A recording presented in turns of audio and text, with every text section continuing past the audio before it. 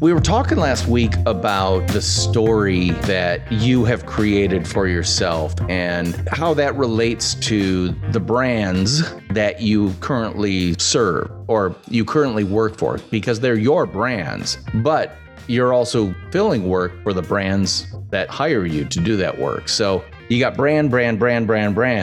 It's almost like you get in this labyrinth of brand. If you think of a brand like that, it can become very easy to get lost. But that's why you need to create a brand story or have stories associated with your brand, like the story you told about the carrier pigeon. Stories like that are stories other people now tell about you. And I don't think people understand what, everybody talks about, you got to be a storyteller and all that stuff, but they don't know what the stories are. And I guess this is a very long-winded way of saying you demonstrate the story that you are. Do you have other examples of clients that you've begun to engage with or have long engaged with that were like attracted not by being sold to by you, but by hearing your story from others? I would say majority of all my clients have come from those stories. They've all come from other people telling those stories and building those relationships like that. They know where I've come from. They know what my story is. I don't really get people who don't know that. They've been passed on from other people. Okay, well, let me ask you this. When they engage with you, and even if that engagement is just getting to know you to see if it's a good fit or not, what do they tell you is the reason they came to you? I think the fact that I'm a business owner, for most of them, because I can relate to that they've got a business, that actually sells them. It's like I'm on their side. I'm not just a creative who's living in creative world and dreaming and coming up with amazing things. I actually understand business. So when we start the conversation, that's important to them. If they're not making money, they can't pay me. So I'm really coming from that big picture direction. Like, okay, what's your business? What are you selling? What is great about you? And that's how we build the brand. And when you said before, how do you deal with different brands? It's like when it's a true story, it's not hard to remember.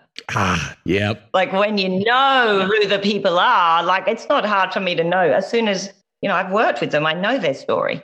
I know who they are. I've found out their values. And that was one of why I want to help teaching is what I've realized a lot of people don't actually know their own values. They don't know their own stories. Really, they haven't paid attention. They're so worried about other people's stories and looking, I want to be like them. Look what they're doing. And they're the stories they want. And so they base their story on looking at other people instead of going, okay, what is actually my story? Who am I? What are my values? And, the perception of self is what your brand is almost, I believe. If you don't believe it, how the hell are you going to sell it? How the hell is this going to work long term if it's not your truth? So that's what I've realized with a lot of people, especially who I've watched with personal branding. They're very self-unaware almost. They're living externally. And that is part of the failure because they haven't bothered to think, what are my values? Oh, my Lord, you're speaking my language. In fact, if you're a longtime listener of this podcast, you know what I'm going to say next. Nonfiction brands know who they are so they can be it. And that's the thing. You have to know who you are. You have to be self-aware enough. And part of that self-awareness is not everyone's going to love me. That's why I need to find the people who will not only put up with me, but love me. And that's a subset of humanity in my case. I'm just speaking for myself here. For example, you kind of alluded to this, that you were referring to what I think of as influencer personal brands, kind of the hot 20-year-old in the bikini on the beach with the makeup and the hair blowing exactly right. And then you see countless others try to copy that individual, call it the Kylie Jenner effect. You realize what they're trying to do is be a bad carbon copy of Kylie Jenner or Dua Lipa, whoever it is. And it's like, you'll never be them because they already occupy that position. And you will be nothing but a pale imitation of them. Why not instead be the completely true, completely you personal brand by figuring out what that brand is, like what's important to you? Like I had just been talking to you about, okay, so why do people come to you? Why do they say they come to you? What's the first thing out of their mouths? And you kind of said, I came because I understand you're a business owner and you know what it means to run a business. I don't need a 24-year-old who just came out of design school who may be fantastic, but has never done an annual report or doesn't understand what an annual report actually is meant to do. Instead, I'm willing to pay what you charge and have you become deeply enmeshed with my company and understand our story. And frankly, a whole bunch of intellectual property that we would never want our competitors to know. Because as a business owner, you know that intellectual property is the only thing that differentiates us from someone who does exactly what we do in a slightly different way.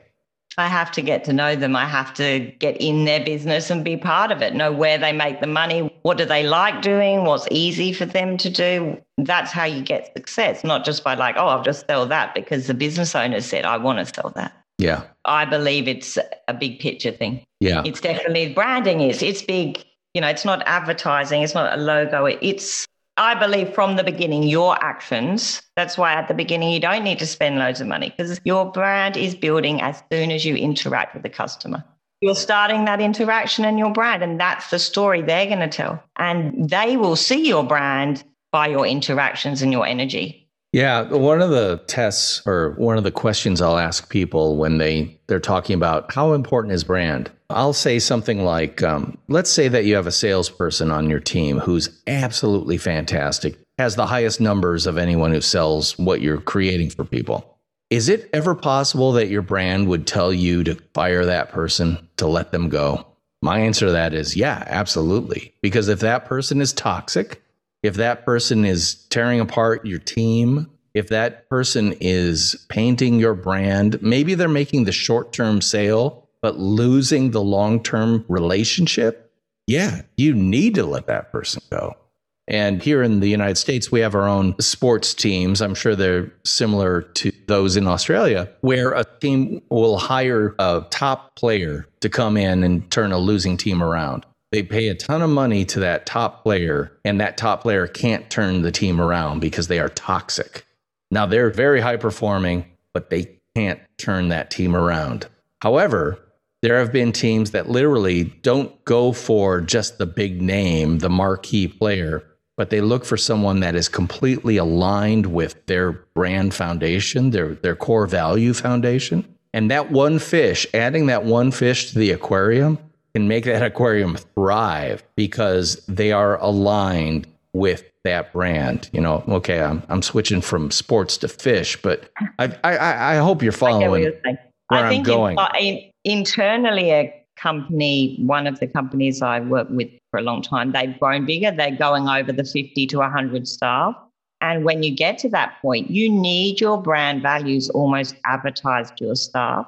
You need Absolutely. to bring it. It's having that strength. I've loved watching and working with them, bringing that leadership team up and those people from the floor up. And, seeing those boys over 12 years now are leading departments. And as a company, with management, we've worked on really almost like, it's like you're internally advertising to bring that team spirit and to bring them together. What can we do?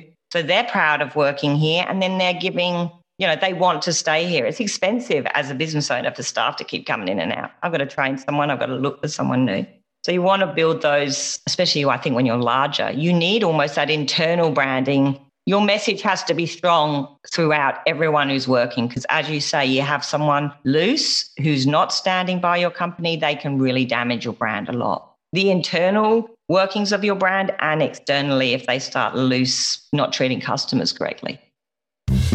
This episode of the Nonfiction Brand Podcast is brought to you by my brand new book, Nonfiction Brand. Discover, craft, and communicate the completely true, completely you brand you already are. Now available on Amazon.com. Too many people for too many years have labored in obscurity. Why? Because that's the way it's always been. Work for someone else and remain nameless, letting others take credit for your hard work. But in today's hyper-connected everything is media world, that's all changed. In 1997, Tom Peters outlined the tenets of a new concept, personal branding. Fact is, if you're not actively branding yourself based on who you are, what you do, and how you do it, you are leaving opportunity on the table.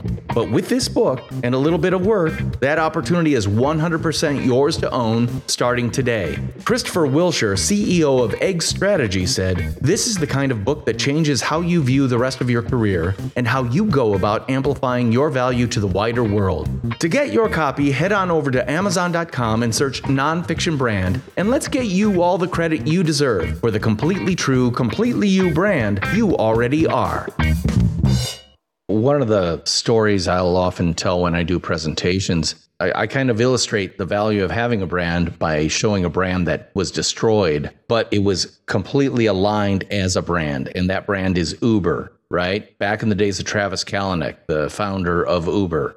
Very sharp elbows, very forgiveness, not permission oriented culture. Go, go, go, go, go. Violate regulations left, right, and center, but go, go, go. And that's true disruption. And for the longest time, he was kind of like the prince of disruption, right? Well, then he got into trouble, and overnight, a video went up on social media, that powerful group of channels, and it showed him berating one of his drivers.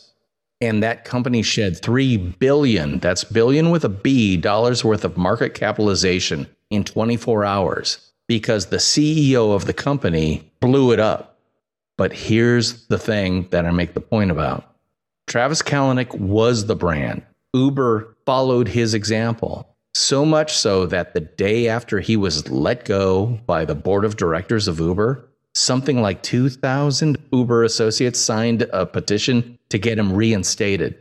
What they were saying is, he is the brand. We want to be like that. And the board of directors, I think very rightly said, that's great. We can't be that brand anymore. Why? Because more than 50% of the people who take our rideshare rides are female. And a rough, slightly misogynistic brand is not going to allow us to grow. We need to clean ourselves up. So what did they do? They brought in some very high profile, highly qualified female executives and made a very public show of trying to turn that brand around. That is the power of brand. When the CEO of the company is not creating a brand that can thrive, scale, and sustain itself, something has to be done. In this case, kick the founder out of the company. They did, I think one of the things with them, they got curious too. I've actually seen the lady speak who was on the team, the design team for the Uber logo. And wow, they had a lot of fun. They traveled everywhere asking questions. How is this working in India? Trialing different things to really, even though it's a very simplistic logo, to get that brand value, to find out it's not about the logo. It was like, how are we going to work for people? How does it work in this country? What do they want? You're talking about the logo that came after the Travis Kalanick logo, yes. Which was, what the heck is that? Is that, I don't even know what it is. It started out as a big U for Uber. So you see a big U on a car, that's an Uber, got it. Then it came out this circular thing that looked almost like a circuit board or something with a square in the middle of it. What is it? And then it came back to a very clean, modern typeface. Slate gray, charcoal. It's kind of not a silver, but not a metallic. But anyway, it's simple, modern, clean, almost like Armani in styling. Classic, but modern. Yes. Great combination. And that's why you need to hire designers. When you were saying in the first episode last week that you study fonts and typography, I'm like, oh my God, I love that. Because I'm like, okay, do you remember the movie Amadeus or the play by Peter Schaffer, Amadeus? At the end of the first act, Salieri is the court composer for the Emperor of Austria or whatever. And Mozart, this little upstart, comes in, and Salieri had created this piece for him that was dun dun dun dun dun dun dun dun dun dun dun dun. Mozart heard it once, sat down at the clavichord, and started doing variations on it. And Salieri's mouth just dropped open. And he, at the end of the play, at the end of the first act, he curses God because God gave him the understanding of what greatness was, but not the talent to achieve it. I am the Salieri of fonts and typography. I can recognize good stuff, but I cannot create it myself. That's why I'm proud to say I'm a writer. For you, magic. I think like Kate, when you did the interview with her, both of you, the words you use and the language, it's a pleasure to listen to. And that, I believe, is just as creative as what I do. Well, and it that's is. why I love collaborating with, I work a lot with copywriters. They come straight on board day one of branding. Before I've done anything, when I'm researching, they're researching. And I love the gel of the way you research and how I research. And then I'm like, whoa, look at this. Now it's exploding because we have those two different directions. Exactly. There's no point in bringing them in when I get to website stage. If I've brought them in at the beginning, we're all on the same page. Writing the website's easy. We're all moving forward. And you get excited because as a writer, I'll go, I think this is kind of okay, but give it to a designer. And then they do something with a headline and just turn it from, I thought that was kind of a clever word, play on words, you know, and what they did with it typographically just makes it sing. It's like, hallelujah. And then it's that excitement engine starts roaring. And that's because again, I'm trying to turn this back to the whole subject of the podcast. That's because I know my greatest talent is verbal. I'm not too shabby when it comes to recognizing talent on the design side. And I can kind of do a little bit myself, just enough to be dangerous. But graphic design is one of the things that I will always want to find someone who's better than me at it to do it. The other thing is like video editing. Editing, that is such a taste-oriented thing. You know, there's a reason that Thelma Schoonmaker has more Oscars for editing Martin Scorsese films than Martin Scorsese has, because she is one heck of an editor. You mentioned the fact that having owned a business is very appealing. If I asked you to pick 3 words that are pillar foundation words or phrases that describe you as a brand in a way that would communicate the majority of your value to a potential client, what would those 3 words or phrases be? As a personal brand, I would say their kindness, curiosity, and fun. That as my personal there, I've realized my most important values in life. I like to have fun. And when I asked other people who I just put it out there, please describe me, that was in every description that came back to me. You're fun. And I also think that's why people like working with me. Even in Burning Love Creative, I try to find positivity in most, like enjoy the job while we're doing it. Even if I'm mopping the floors, let's sing and maybe dance with the mop if we need to. Like I will put in good energy, whatever I'm doing. So I think that positive optimism would be also what people would like as part of my brand. How difficult is that for you to demonstrate in everything you do, including things like posts online? Do you find it a task, or is it, no, I'm just being myself? I'm just being myself. That's exactly what it should be. That's right. That's just me. It's like, this shouldn't be hard, especially personal branding. That's why when people are like, I'm like, well, personal branding, it's not like I'm looking when I'm branding for a business, I'm looking who their customers are and what do their customers like? What do they do? And with a personal brand, you're like, you only have to look at yourself and then let's move on. Like you said, most people they're not 100% sure of themselves. You have to know those weaknesses as well, I think, and recognize them and accept them because, like you said, there's lots of people who aren't going to like them. Yeah, you'll find this out when you read the book. And thank you, by the way, very much for ordering that book and getting it all the way down to the Antipodes. It's really nice as an author to have another continent exposed to my virus. And you'll learn very early in the book where I talk about Tom Peters, the American thought leader, business dude. I mean, he's just amazing. He came up with the idea, or first promulgated it or wrote about it in 1997. I know that because I saw the article in 1997 in Fast Company magazine. It was an article called A Brand Called You. You can still read it today by going to the fastcompany.com website and look up A Brand Called You. It's well worth reading. And he presented the idea of personal branding not as some type of self-inflation thing or, kind of narcissistic technique or something like that. He just brought up the point that it's important for people to self-package themselves in a way that people can understand why they should engage with you. Everything about the book is based on that idea about that self-packaging. And I actually, Wikipedia, the definitions change all the time. The one I pulled from 2018, I love because it really highlights the idea of that unlike self-improvement, this is not about self-improvement, it's about self-packaging. How do you package yourself so that people can understand your best qualities, the truth about who you are, what you do, and how you do it? And I think that's incredibly important. And by the way, just like you said about yours, when you do it, it's not hard because you are exactly who you are and you are being it. But here's the thing. You have to know who you truly are so you can be it. Now, earlier, I think in the previous week's episode, you mentioned the fact that you went to London when you were a silly girl because you thought you were going to get married. That was a recognition that at age 19, you did not know who Lisa Galea was. And I see you violently shaking your head right now. And can you talk to me about that? What is the difference between the Lisa of today versus Lisa of 19 in London? Well, I think we're constantly evolving. Our brain is changing from every interaction we have in the world. And 30 years on, definitely those interactions have molded.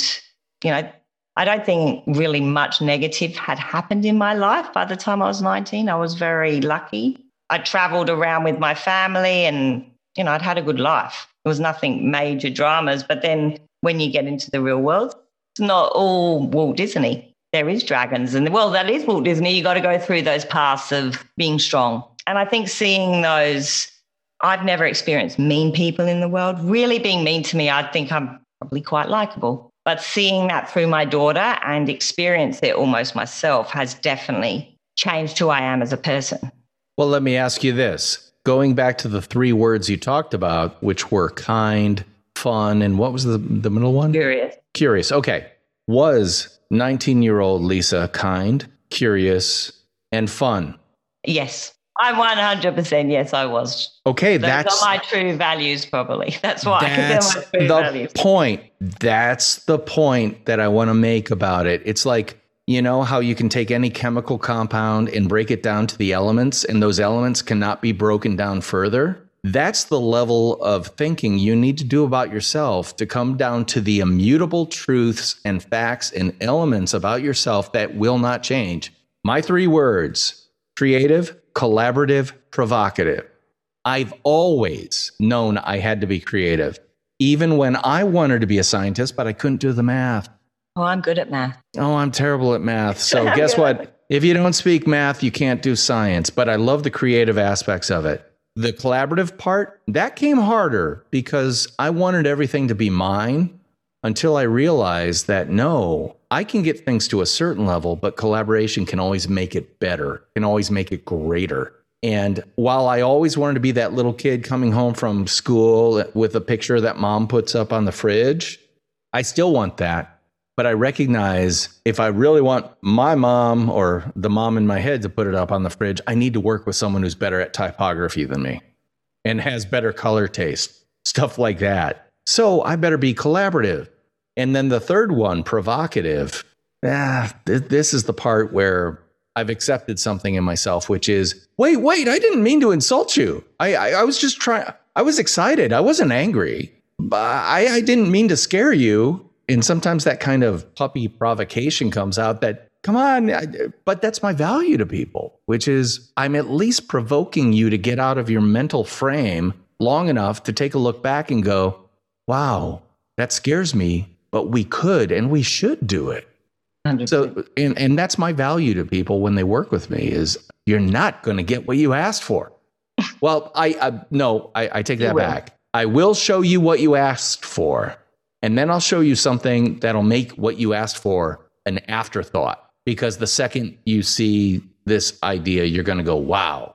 1, you collaborated with me enough to make me feel like I've got ownership in it. Therefore, I feel like I've participated. Therefore, I like it. I'm pretending to be a client right now. And that, by the way, killer ninja trick. You want people to buy great creative? Invite them into the process. Take their idea, and sharpen it and polish it and keep it in. But maybe it's not the central part of it. Doesn't matter. If they've got their fingerprint on it, they love that idea because it's partially theirs. And by the way, a month down the road, it's 100% their idea, which is fine with me. Exactly. I'm not attached. I'm here to make people shine. That's what I feel I've done with my business. I think it's interesting. Sometimes our biggest strengths are also our weaknesses. Yeah. They can flip when sometimes I'm a bit too curious. I do upset people with questions.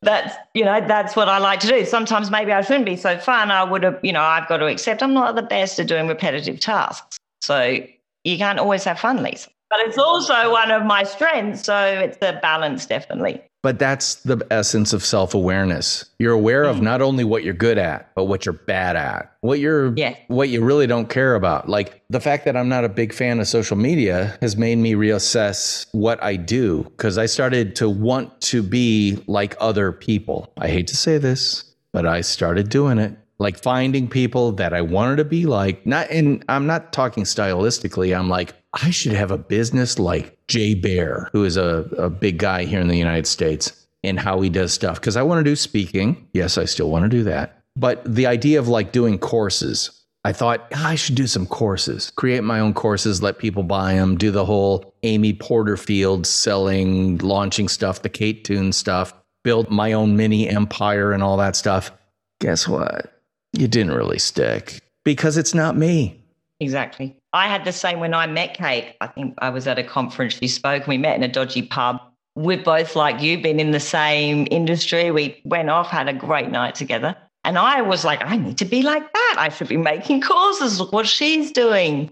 She's not writing anymore. And then I've like watched her journey and been part with her journey. And that more and more, I don't want to do that. Like there's no way I would be passionate to a group that she's amazing what she gives to the group, but it's definitely, I'm not up for that. Yeah. And I wouldn't like to do that long-term repetitively. So you got to find what makes you happy each day and what you enjoy doing. And I believe also is our job, ask customers that, because that's actually how they have successful businesses. Yeah, exactly. It all comes back to knowing deeply not only who you are as a service provider, but the depth of the truth of the clients you serve. So you can really tell their true stories via type, via color, via copy, via experience, via every touch point that you can affect as a collaborator of theirs. I love to say a brand is everything from your CEO's public behavior to the way you answer your phones. 100%. And it's true. Well, this has been a fascinating conversation, and I really like meeting you. Lisa is one of those people who I got to know through the inimitable Kate Toon of Sydney, Australia, who is a big friend of mine. And when you talked about meeting her in a dodgy pub, I'm like, oh, yeah, I get that. Because that's exactly how we met. Well, it wasn't a dodgy pub, but it was still drinks were being served, and it was an instant, I get you. I get the depth of you. She was giving me crap in about 30 seconds. And I'm like, any woman who feels comfortable doing that, I like. And Lisa, evidently you're of that same stripe. You've got that DNA. So it's been a treat getting to know you a little bit better. I want to let others who might be listening to the podcast know how they can contact you if they were interested in engaging with you. What is the best way for them to get in touch with you? The best way to get in touch is just shoot me a DM in Instagram at the Lisa Galea, or you can contact me through my website, lisagalea.com. But Instagram is where I'm there. If you want to shoot me a quick line, I'm happy to chat and just get social. Now, there you go. And Galea is spelled Galea. So definitely check her out. Well, that's it for this week's Nonfiction Brand Podcast. I, of course, am DP Knudten, and she is Lisa Galea. And I'll be talking at you again next week. Bye-bye.